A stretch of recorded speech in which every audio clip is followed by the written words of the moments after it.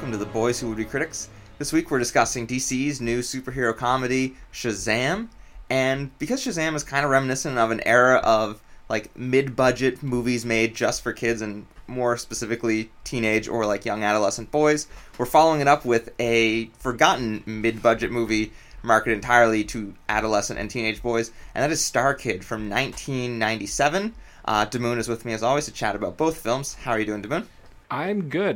Today I kind of spent the day going to a giant nursery looking for a plant for my room, and I couldn't really find anything colorful, but I guess it's still early to mid-spring, so I kind of have to wait till summer. But I want like a good 2-3 foot plant that's either orange or purple or some variations of color, because we keep talking about color and the lack of color in films in our last episode.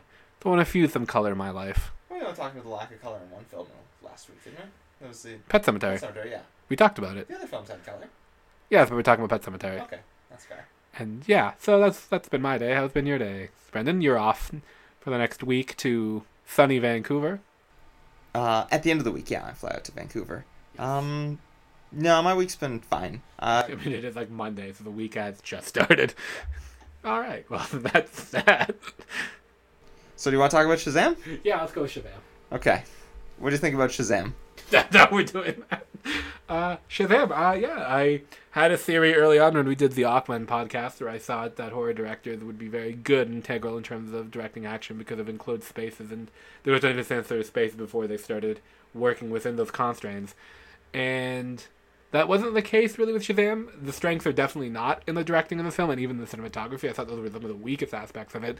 But the screenwriting, the themes, last week I used a word with Larry Cohen. I called it infectious glee. There's a certain glee in this sort of film and kid jovialness, which is very nice and pleasant to look at. Sorry, what about Larry Cohen?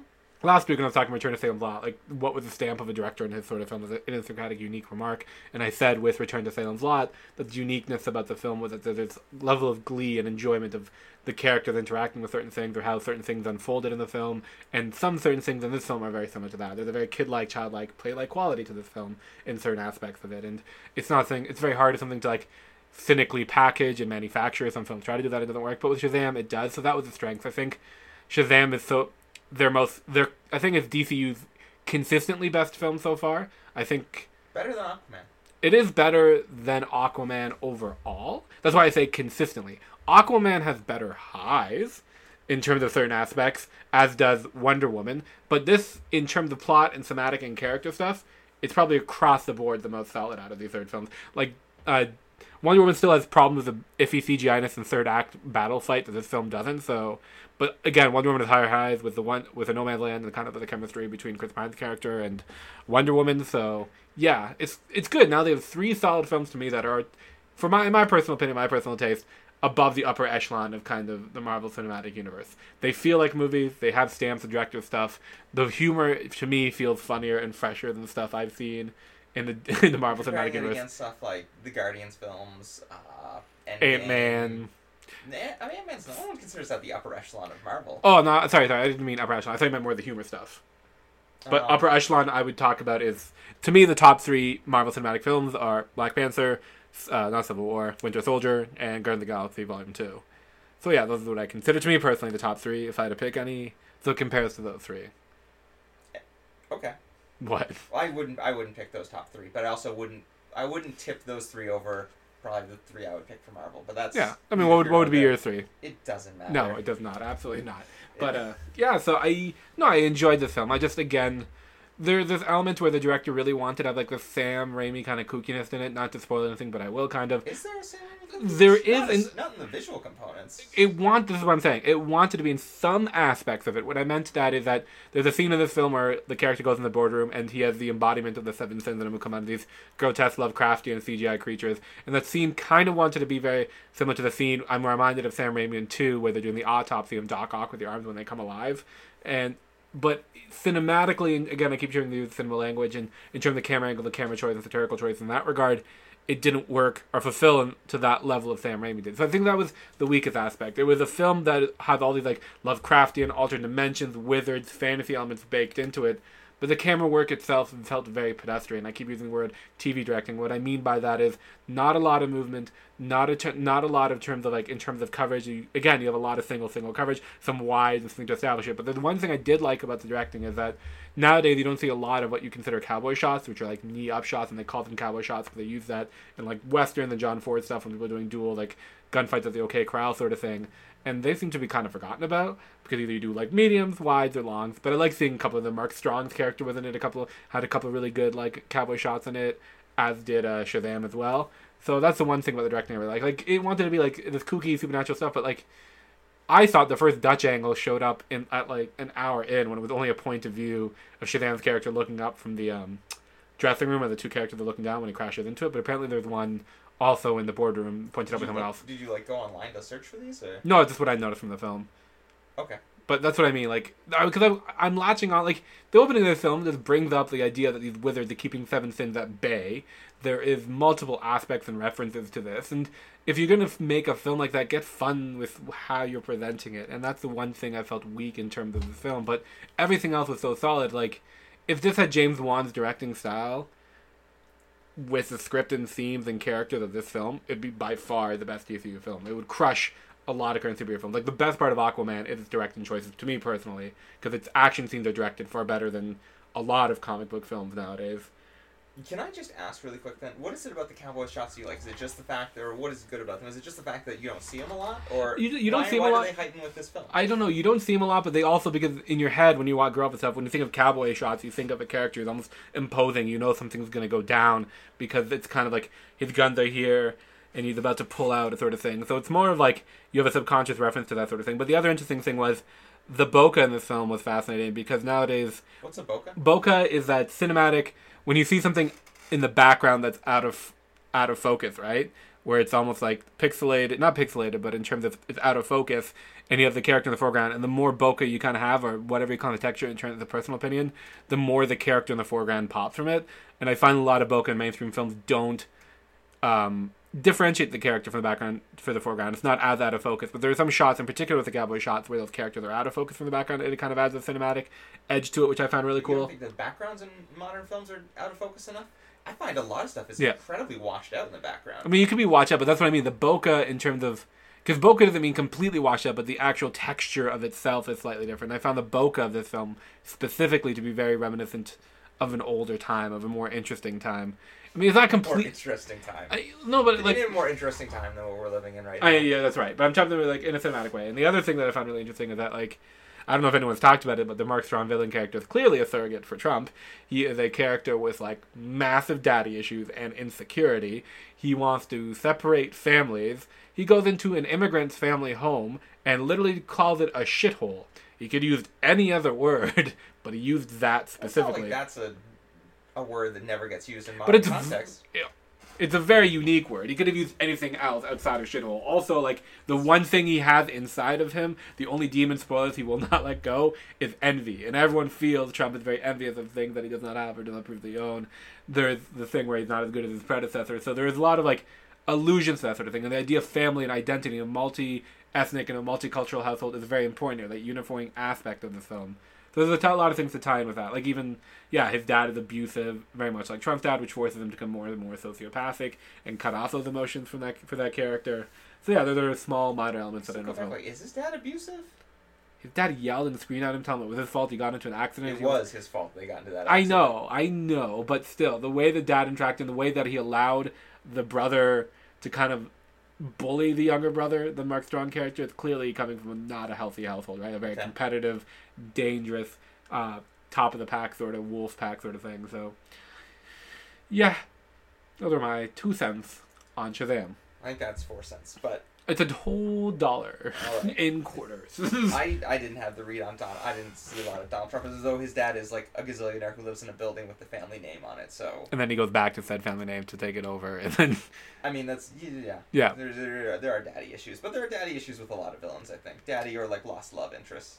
We're getting a lot of daddy issues back in film because remember, like about 90s films, it's all about. In 90s films, a lot of the things the daddies abandon because he works too hard, and now the parents of those, now the kids of those things are now the adults And in fairness, in those movies, it was daddies who had parenting issues, I think. No, they're kind of absent because they're working too hard. Like, think about Jingle. The Jingle All the Way, or what we talk about, Star Kid and Cars. Like screenwriters who just feel bad for like Jim Carrey film or yeah. So maybe yeah, it's not the kids that care.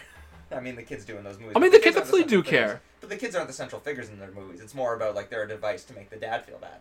Kind of, but also in Star Kid, the kid's the main figure, there's thing there. Well, the movie, like, Jack Frost is very similar to that. And Santa Claus with Tim Allen is kind of a disparate thing between the two of them. It's almost split between the two of them. And there's a couple of others that I'm thinking are very reminiscent of that. The dad is there, and the kids, and it's most focused on the kids and them trying to be an adult in the lack of presence of a father figure. Like, Fly Away Home also is about the dad is kind of absent, but then they kind of come together, and it's not as much about the fathers, but also the parents.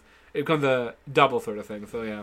I mean, you're right, Jim Carrey's Liar Liar is more about the kid, but that's one aspect. And more about the dad than the kid, but yeah. You know what all those movies have in common, though? That, with the exception of Fly Away Home, which I don't really remember, no. Not very good. Fly Away Home is good. We should have reviewed Fly Away Home. Fly Away Home we should have probably watched on the podcast at some point. None of this is about Shazam. No. So, sorry, what were your thoughts on Shazam? I don't even remember. Well, I was gonna say what I thought. Like, I guess you didn't like some of the shot choices. I think one, when you're doing a lot of comedy, some of that plays better in like some standard like easier coverage, and unless you're doing specific aspects of visual comedy. Yeah. I think of films like Groundhog Day, which has pretty like there's some pretty moments, but it's a pretty like standard shot film. Mm-hmm. And I think some of that, like trying not to flash too much with your trying to do too much fancy, allows the humor to play in kind of an unfiltered sort of way. Mm-hmm. What I think is great about this film, and maybe great's a little bit of an exaggeration, I think this is the kind of film that I would like want when we talk about Rotten Tomatoes, that kind of gives a pass to every mainstream big budget film, specifically the ones that come under from the Marvel umbrella. This is kind of the standard I would want for like, this is a good film. This is like that like solid B+, you can recommend it, go have fun. Like I would expect this to get like a lot of like 3.5 stars kind of things, and get that like high super fresh rating, much more than those films that kind of phone in, because this I think this film has surprises in it, because they hold stuff back in the trailer. They have a third act turn that isn't just like good guy and bad guy punch each other until one person wins. This actually has some plot inventiveness and goes in a few directions that I didn't see coming, and really I think hands down Zachary Levi kind of really makes this film work. I think he's an excellent casting choice for the role. Yeah.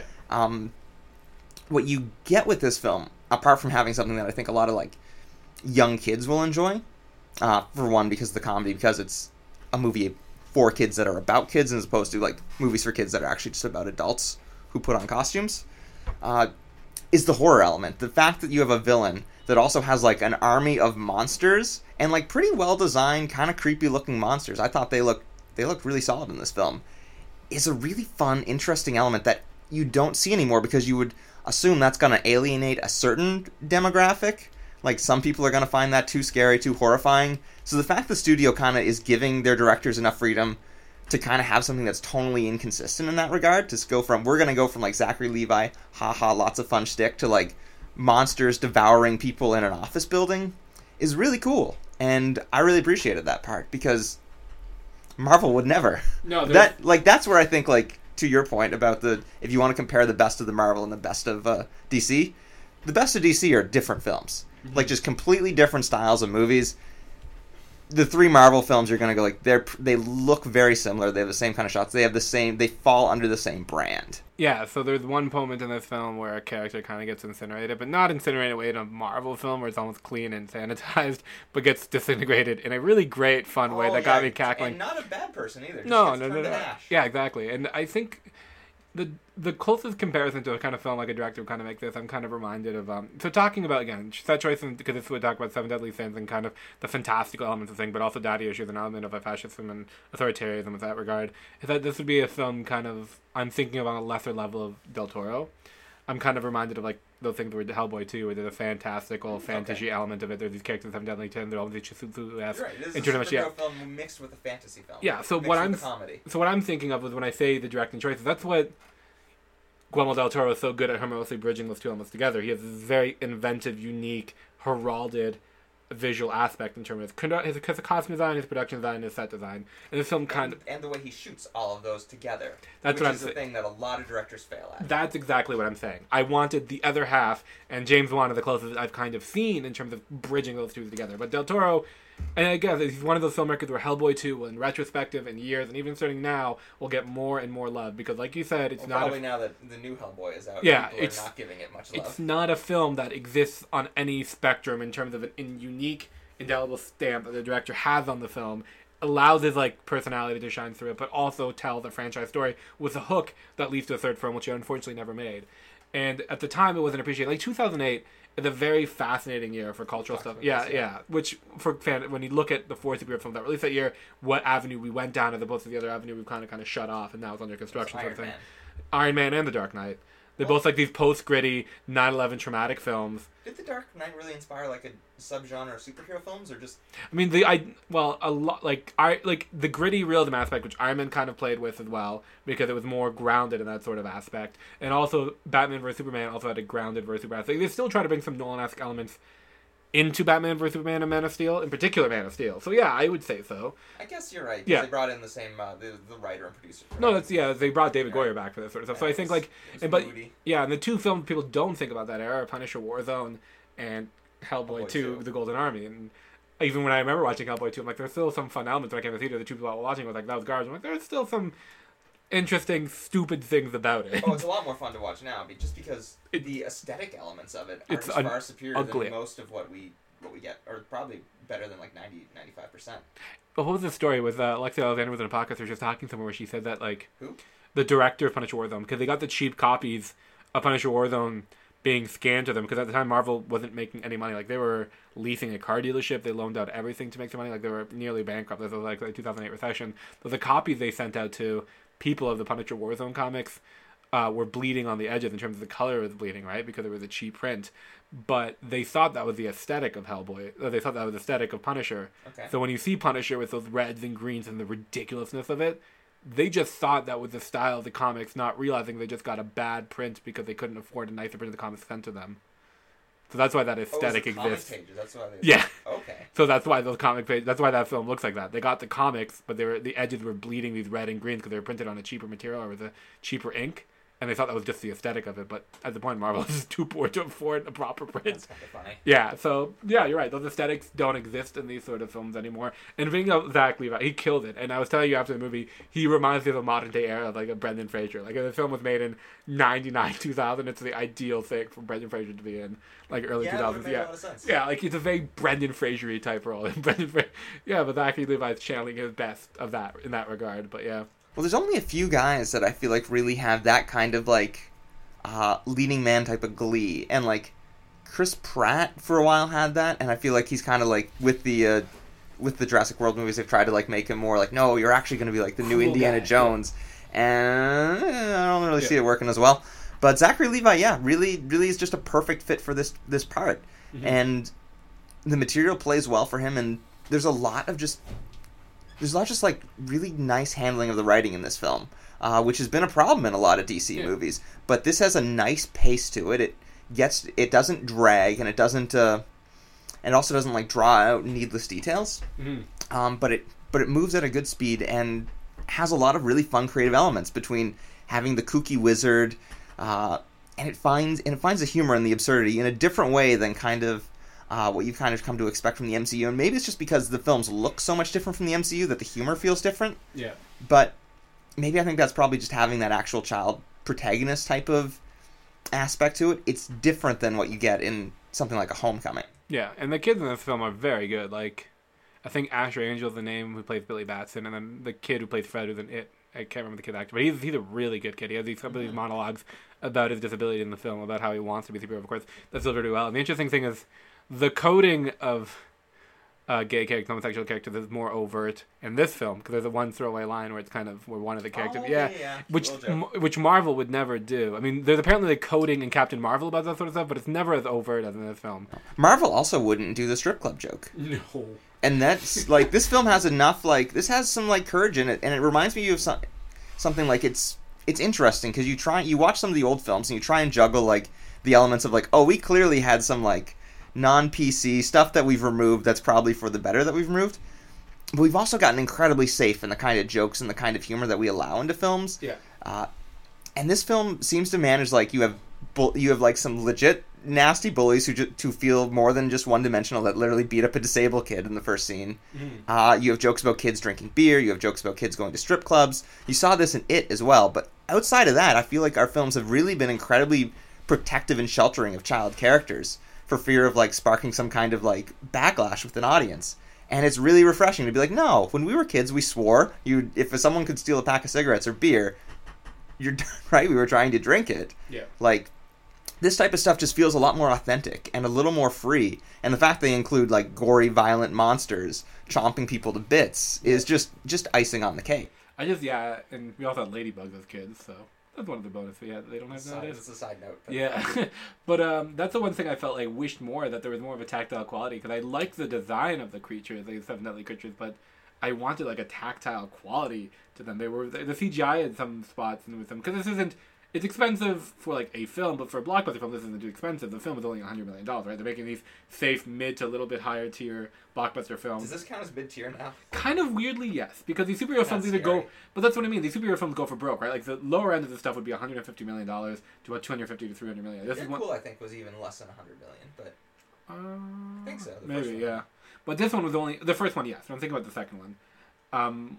I mean, Hellboy 2, the only one now that I can think of, that was rated R and $50 million, and that apparently, like, one of the worst aspects of the film is the CGI. Like, it's bad across the board. So I think you had a problem with this CGI? Kind of, yeah. Again, it's a weird thing where I liked the design itself, but the CGI of the creatures themselves. Could you see these creatures like being built practically and moving? In some aspects, yeah. But I'm saying the close-ups, you can kind of toy around between CGI and practical stuff, yeah. Absolutely, in the way you're going to shoot them. But this also did not shoot a lot of close-ups of their creatures, though. No, yeah, but they that's tried to like keep them in like in wider aesthetics and a little bit in the background. Partly because I think they're probably worried about pushing a PG-13. Maybe, but I think. But I could be wrong. But I mean, that's the thing. Like Del Toro would combine the CGI and element. Like think about that scene in Hellboy 2 where you had the giant elemental creature, which was, I swear, a combination of close-up practical effects and CGI effects. I mean, a lot of those creatures were, but. But there's no other director who makes fantasy films like as well as Del Toro. The closest we've gotten was like when his BFF directed the third Harry Potter film. Yeah. Like this is that is the top echelon of a fantasy film. But even like Aquaman had like the trench creatures had really decent CGI in them, wherein you kind of believed it. Like my big thing was Aquaman had like twice, maybe three times the budget. That's what I mean. Yeah, so that's what I mean. Like there's still budgetary concerns with the film, but. Yeah, Aquaman. Yeah, I can't stand for $100 million film has budgetary concerns. But it felt like it. It feels constrained. There is no excuse if you have $100 billion to be constrained. This is the world we live in. This was not a constrained film. Film they shot in Hamilton and Pittsburgh. Toronto and Hamilton are world-class cities that are. But it's like no big-name actors with only like one or two set pieces, which aren't like world-ending crazy beaters. They're excellent set pieces. They're actually really good. Yeah. Dungeon is great. I am more of an advocate for this sort of film than the big temple stuff. These kind of $100 million things, which allows for a unique voice to go through, so that if they do lose, it's not as much like. Venom did really well for this stuff, even though I didn't like Venom. This is another one kind of in this regard. Hellboy 2's budget was probably better effects than Venom, I think. Yeah, and Hellboy 2 was made, I know, in 2008, but its budget was only 65 or 85 million, one of the two. One of the best living directors around. Yeah. So, and I think the next aspect of this, if it does well, they're going to keep going with is Joker. If Joker does well, because it's another one of those 100 million, 80 million of those films.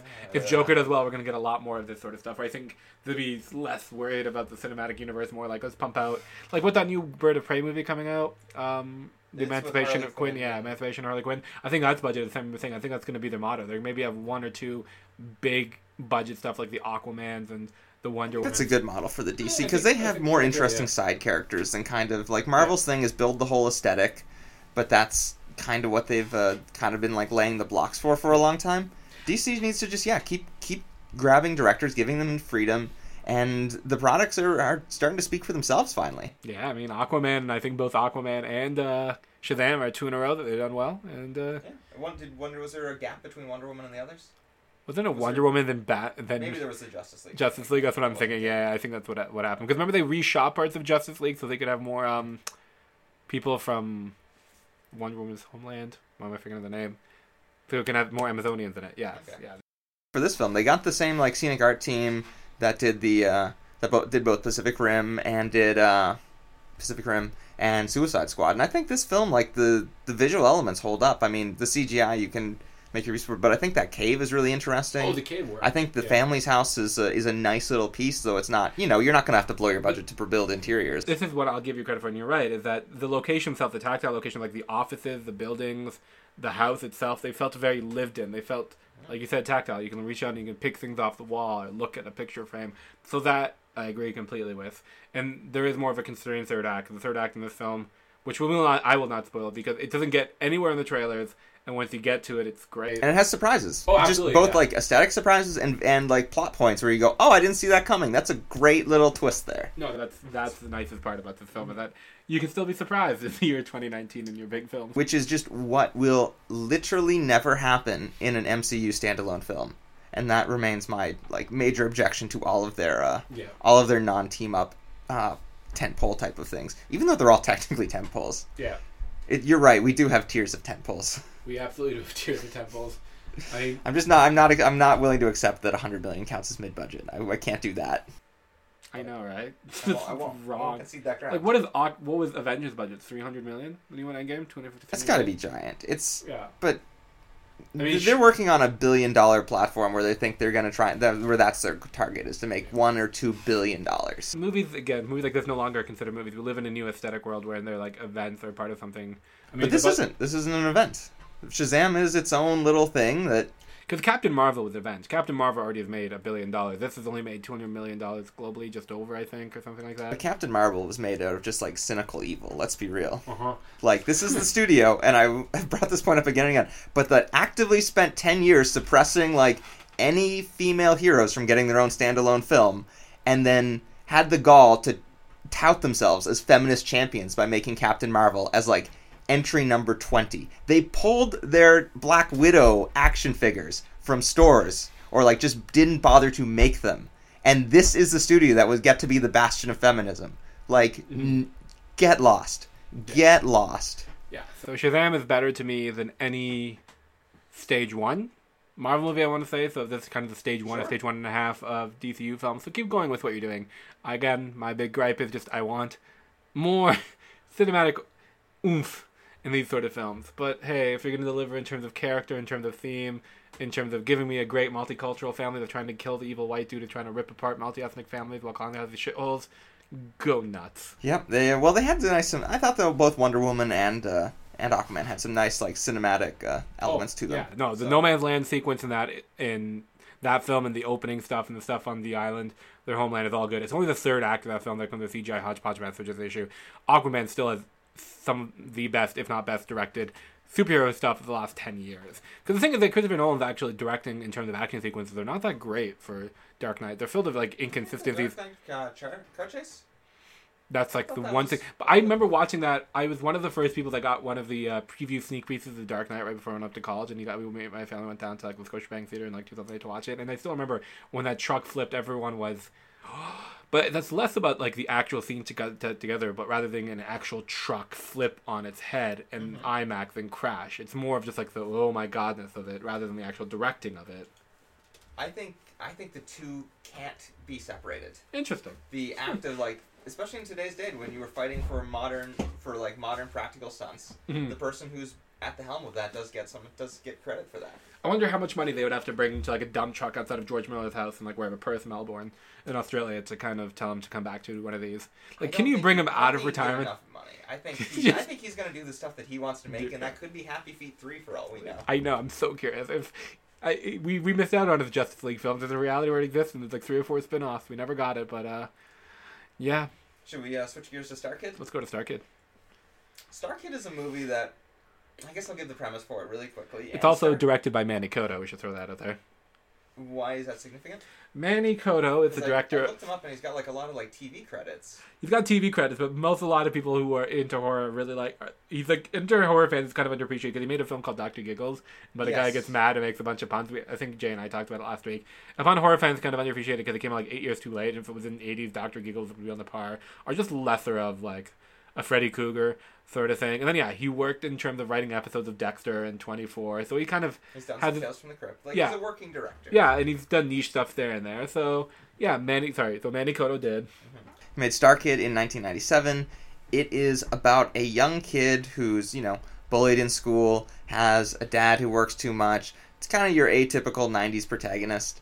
And one day, a giant space suit lands somewhere in his town. He happens to be the one kid who finds it because he's been running away from bullies who were going to beat the pulp out of him. Yeah. Finds the spacesuit, and when he gets in, it's able to activate it, and all of a sudden, kind of like the kid who gets powers in Shazam, finds himself in an adult-sized body that is incredibly strange-looking. Like, the costume and, creature designs in this film really are something I'm sure we'll talk about. Yep. Then he goes forth with his super strength, superpowers, and tries to explore what he can do with it. Gets to live out a lot of, childhood, adolescent strength fantasies, re-pick on the bullies, until another alien that is got its own type of, really creepy, strange creature design that's part David Cronenberg, part Power Rangers, shows up and wants to take the suit for itself, and little Simon, our protagonist, is going to have to decide whether or not he's able to step up and be brave and be a hero to protect the suit, or if he's going to run away and hide and just let the fates take care of the universe. So that is Star Kid, which, has some clear parallels to Shazam, and mostly in watching it just makes me appreciate all the stuff that Shazam did really well. I think this film does start off with a character reading a comic book, wishing he could be more like a superhero. There are cursory plot things that are very similar. Both of them have a suit training montage set to a song, which I want to talk about a little bit further. Both of them involve a sequence wherein they rescue someone from a Ferris wheel crashing, and they both involve a joke about trying to get out of the suit to pee. There's nothing unique or interesting. It's a completely forgettable film that kind of exists. It probably did well enough for the time it was made. There's no real reason to kind of recommend it, which is kind of disappointing. When I got into the first 5 minutes of it, I was totally down. We're going to this alien, Ewok, scientific planet. We're trying to stop these evil aliens. The aliens actually kind of look like the aliens from Galaxy Quest as well, slightly. Slightly. Yeah, if you remember what those guys look like, the same kind of time. And then the suit gets ferried off. This planet of scientific, friendly, pacifistic Ewoks are getting murdered by this invading evil force of brood warriors or whatever you want to call them. Yeah, brood warrior hordes, which I don't even fully know how to describe them other than they're not quite tentacly, they're more spiky. Yeah, they also kind of look like the evil aliens, kind of like the Yurg, kind of an Amorph. They just, I think a little bit like that. They're the kind of thing that I feel like if you shot, one of the weaknesses of this film, I thought, was how much they, exposed the creature design to light. Yeah. If that thing hung out in the shadows a little more, and was just kind of, implied rather than shown, they took a little bit of the Jaws playbook. I think it's a really scary thing, but they kind of, in order to have action scenes, just turn up the lights and let these two things that you can kind of clearly tell are rubber suits punch each other. I did like the design of the brood warrior. The Cronenbergian, terrifying, organic goopiness of the inside of that suit terrified me. The inside of the suit, which is kind of like the precursor to the Iron Man helmet, involves a practicalized face made out of, some latex rubber that moves and molds for the creature to talk to the boy. It's its own little kind of frightening thing. It is so Cronenbergian, very Videodrome fly, uncomfortable, that you're why? I didn't see this film as a kid, but somehow the interior of that face mask is just etched to my head, so I must have seen it on a coming soon VHS or a snippet of trailer somewhere. I remember getting a lot of trailers for this movie. Yeah, but I don't remember actually watching it. Just that face, it looks very reminiscent to me, and I don't know why. It also takes the kid's food and puts it in some weird quinoa sort of ball. Not quinoa, but it kind of looks like a quinoa granola ball. It together and then downs it? Yeah, because the kid who got a burger combo and a mash it together so he can eat it at one side, something thing. So, yeah, and so there's a sequence in this film. Oh, also Shazam, there's a sequence where they have the training montage, both of them set to songs. I can't remember what the song was set in Shazam, but in this film it was set to the song Magic Carpet Ride, but not by Steppenwolf. I was like, why is there a copy of this? And I went, who did the copy of this? And there was a guy named Edgar Winters, who was kind of known as a leading percussionist and kind of musician as well. But what I found really fascinating was he did this folk odyssey kind of album, which was written by L. Ron Hubbard, which is a Scientologist propaganda, psychedelic rock song. Okay. Written and performed, not written by L. Ron Hubbard, by the guy who did the cover of Magic Carpet Ride, and some of those songs appear in Battlefield Earth. Speaking of alien stuff, I found that so fascinating. Who is the person who did a cover of Magic Carpet Ride, and he did a whole album which was written by L. Ron Hubbard? But yeah, so that's one of the more fascinating things I enjoyed about Star Kid, or was fascinated by Star Kid. Just the history of the guy who wrote the Steppenwolf cover that plays in the montage. Yeah. It's something I would never think about, even for a half second, honestly. I was like, why is they doing a cover of Magic Carpet Ride? To my point about how everything in this film just makes me appreciate Shazam more. One thing we didn't talk about in Shazam was its use of music, and I thought the film handles music really well, both for like humor and for like some darker moments. There's a wonderful like I thought the like cold open of this film was really good. That involves the tragic backstory of the kid driving with his dad and his older brother at Christmas, and you have a Christmas like one of the classic Christmas songs playing. Do you remember which one it is? It's like almost upbeat, but like has like a somber element to it. And the scene culminates in a car sideswiping their vehicle when you think they've escaped, like nearly getting into an accident. And it blares the Christmas Carol as the like upbeat, chippery Christmas song as the car does like this roll, and you assume everyone inside except for the boy is going to be just like horribly mangled by the end of it.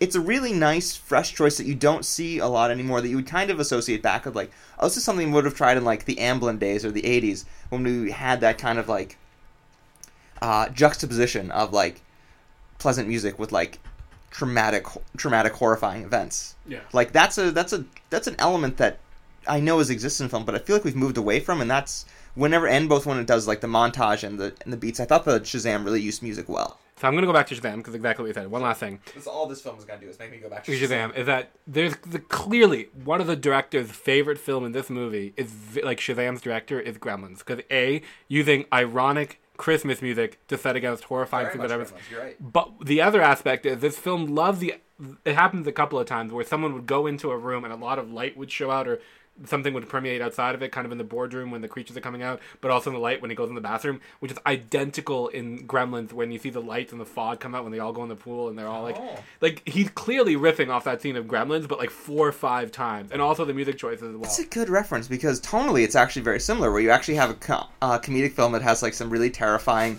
darker elements, and I'll be real, like Gremlins is one of my all-time favorites. Like in Phoebe Cates is talking about her dad who gets trapped in like the chimney and the body. I gotta say, that monologue is so useless. I love that monologue. It has no purpose in that movie whatsoever. That's what makes those things unique. Because nowadays you would just, some like studio head would be like, no, we don't need this tonight. It's useless. You really don't. But it's so great. But I swear, one of the director's favorite films must be Gremlins, because the use of ironic Christmas music and B, using a location with all these lights and fogs coming out to indicate something has happened inside happens multiple times. You should have.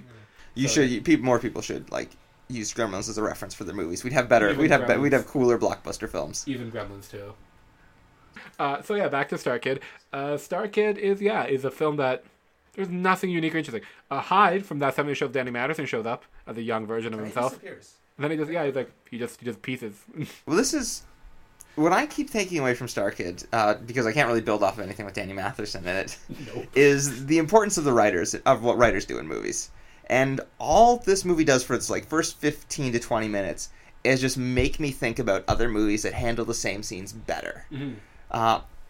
For one, like the bullying scene is about as generic of a big hulking kid just like picks a reason to be mad at this kid.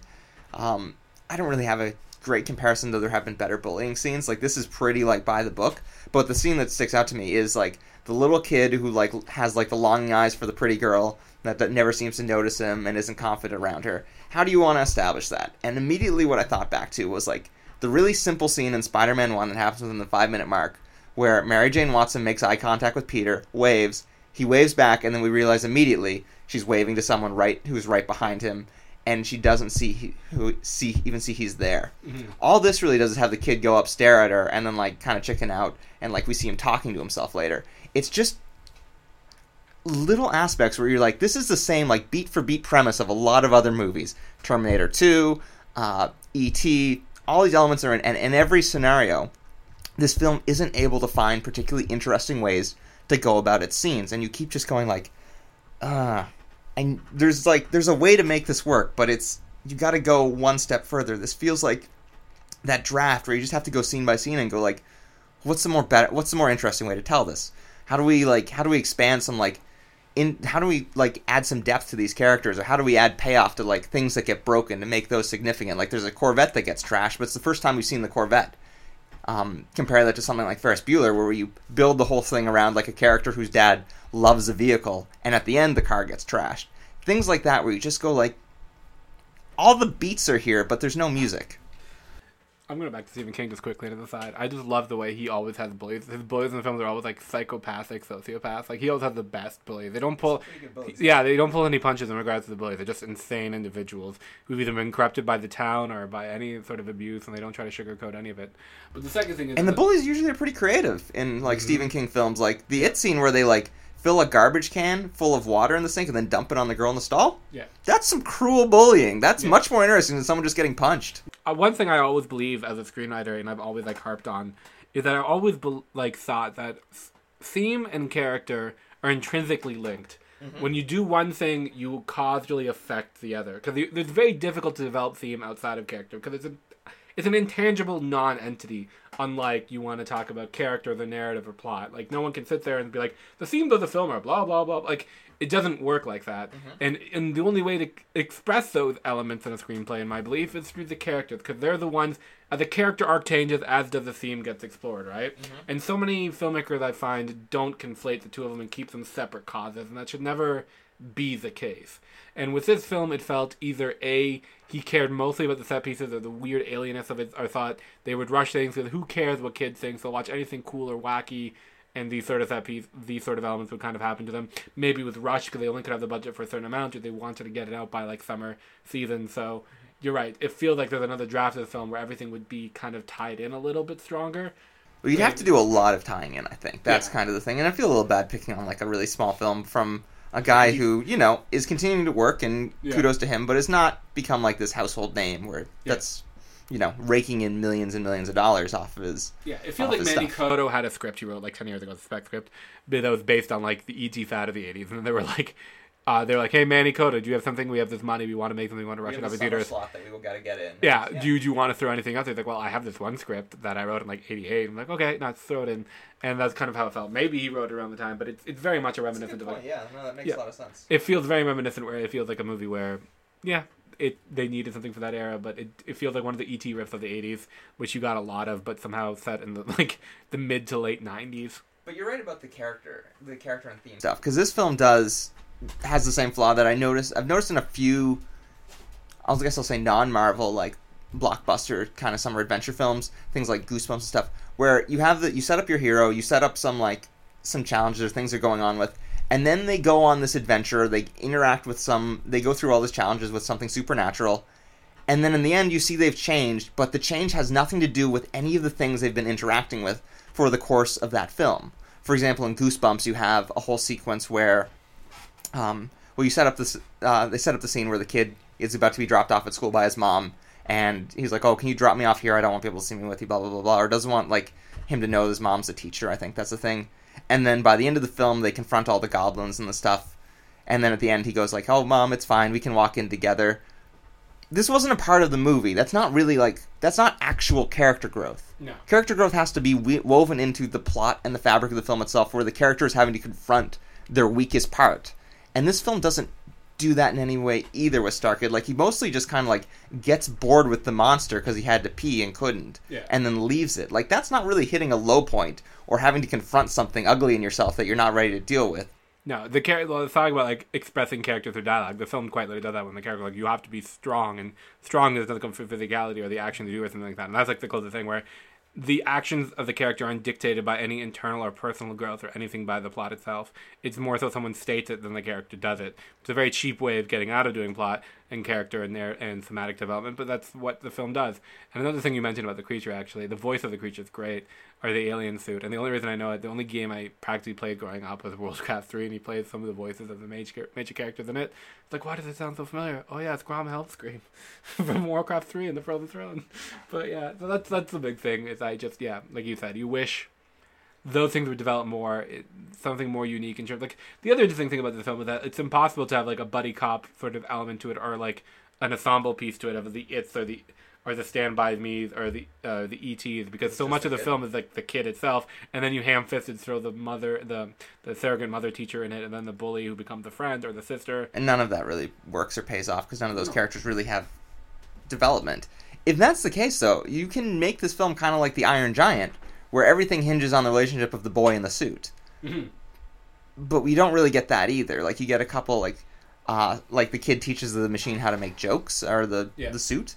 it kind of reminds me a lot of like the cautionary tales of like screenwriters who want to like poo-poo like learning those like Sid Field's 3-act structure type of things. Yeah. Because then you just kind of like artificially impose that on the film, so you hit your beats and you hit your checkpoints, but there's nothing really under the surface of any of them. This film is a film that does that. It just kind of goes like, okay, we got to have that separation point, so we're gonna arbitrarily have the kid break up with the suit and leave, and then we're in the 3rd act, and then this, and oh, we gotta like have the dad then at the end be a good dad and want to like pick the kid up at school, so he's grown and we've seen change. None of this actually like is internal. None of this is actually what actual character development or writing is meant to do. Nope. And I would assume that what's the director of this film? Manny Cotto. Manny Cotto has improved since then. He's continues to work and continues to make stuff. So apologies again for knocking a guy who made like a really tiny budget movie and we're just picking it apart.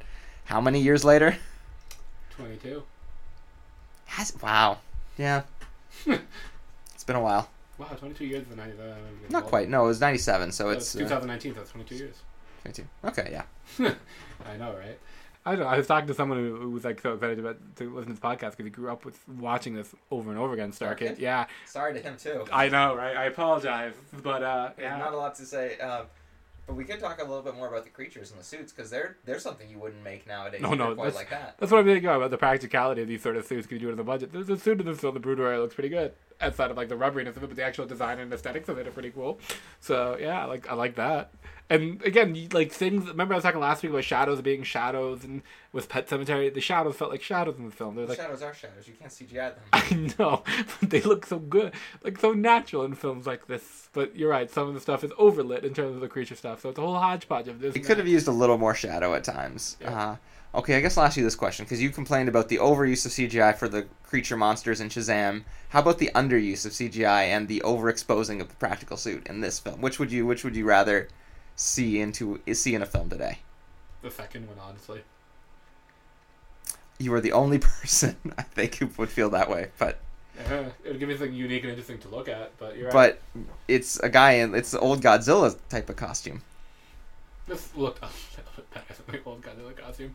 I mean, it does look better, but it's still like it's clearly like two guys in suits hitting each other. Yeah.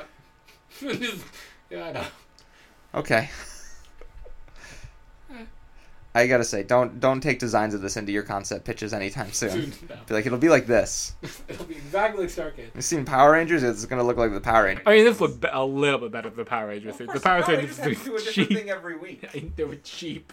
Even the movie And Power they're Rangers just suits. like pure daylight. Yeah. But Even the movie Power Ranger suits, the one with the submarine and the cars. they're all cheap. I It's know the they're all Power cheap. I Rangers. know, but still, then why are you comparing them? I want to know what had a bigger budget between the Alvin Captain Ooze like Power Rangers movie and this. I think this budget was $12 million. So this. No way. I mean, some of the aliens. Let me see. Again, the alien stuff actually looks good in the beginning. Like the aliens who are Ewoks mixed in with scientists. Yeah, who kind of like Game of Thrones-esque armor in it. Like, let's find out what Starkid's budget is. But Power Rangers, I still remember watching in theaters, I think. And I always thought it was Christopher Lloyd as the villain because he almost acts like Christopher Lloyd, but it's not. No, they couldn't afford Christopher Lloyd. Let's be real. That movie was cutting all of its costs. Yeah, the budget for this film was $12 million. A little more shadow, a little more mystery would have probably gone a long way. Again, the opening of the film is not bad. You get on that alien planet world, and they're shooting and fighting with practical effects, people flying, stunts, sparks, and they're trying to ferry off the suit to whatever land. Like, oh, I'm getting into this. I'm glad you enjoyed it. I kind of felt like I've seen all this before in other films that had a little more time for it. And then the rest of the movie happens, and you're like, oh, this is really disappointing. I just thought it was. I guess I felt that way 5 minutes before you did. Yep. No, as soon as he got to the kid and the disappointed dad who's not going to pick him up or like can't pick him up after school because it's that absentee 1990s dad trope, and you're like, oh no. Okay. I'm trying to find a Power Rangers budget. Anything you want to say, or should we just shut it off? Well, we can say that this had a slight type of like Freudian like child teacher moment really briefly that maybe was intentional or unintentional, where because he has to use the bathroom, he decides to go to his fairly attractive blonde elementary school teacher's place and ask him to like open up like the crotch part of the suit. Yeah. So that was interesting. There's doesn't seem to be any like Freudian sex elements in Shazam when he becomes an adult and could in theory flirt with other ladies, but I mean, Shazam does flirt, and also Power Rangers did have our budget, $3 million more, $15 million. wow. But Shazam, again, Power Rangers is more of an ensemble. It's got like 6 characters. Do a double feature, and they have to build a lot more monsters too for Shazam, for Power Rangers. Yeah, there's just I'm curious why that budget of that film was $12 million. But yeah, there was a weird Freudian thing in the film. But but it was also hinted that teacher would also become his mom because the dad was flirting with her at the end, and they were all going to go fishing. Then it's fully Freudian. So yeah, this week we did. What is the next step? Are we gonna try and get to what am I saying? The new Leica film, which is The Missing Link, or... Well, it could either be a surprise. We'll either do Missing Link and The Last Unicorn, which I think would be a good pairing of the two. Okay. Alternatively, we'll do Claire Denis' High Life, and I haven't figured out yet we'll pair it with, so it'll be a surprise when people do come on and listen to it. That ever screened somewhere, yeah. It is screening at Blue and VIP here. I thought it was out for a while. Just one theater here, which is Blue and VIP. So I'm going to go check it out. So maybe that'll be the next one. Unless you want to go watch The Curse of La Lorna. That's a joke. We're not. I'm good. All good. And then maybe we'll surprise them with Avengers Endgame, where we'll have you sit in there for 60 hours like we promised. I will be going to see Endgame at some point, but probably like a week or two after. Don't talk in movie theaters. Thank you for listening, and we will see you next week or the week after with one of the films we've brought up.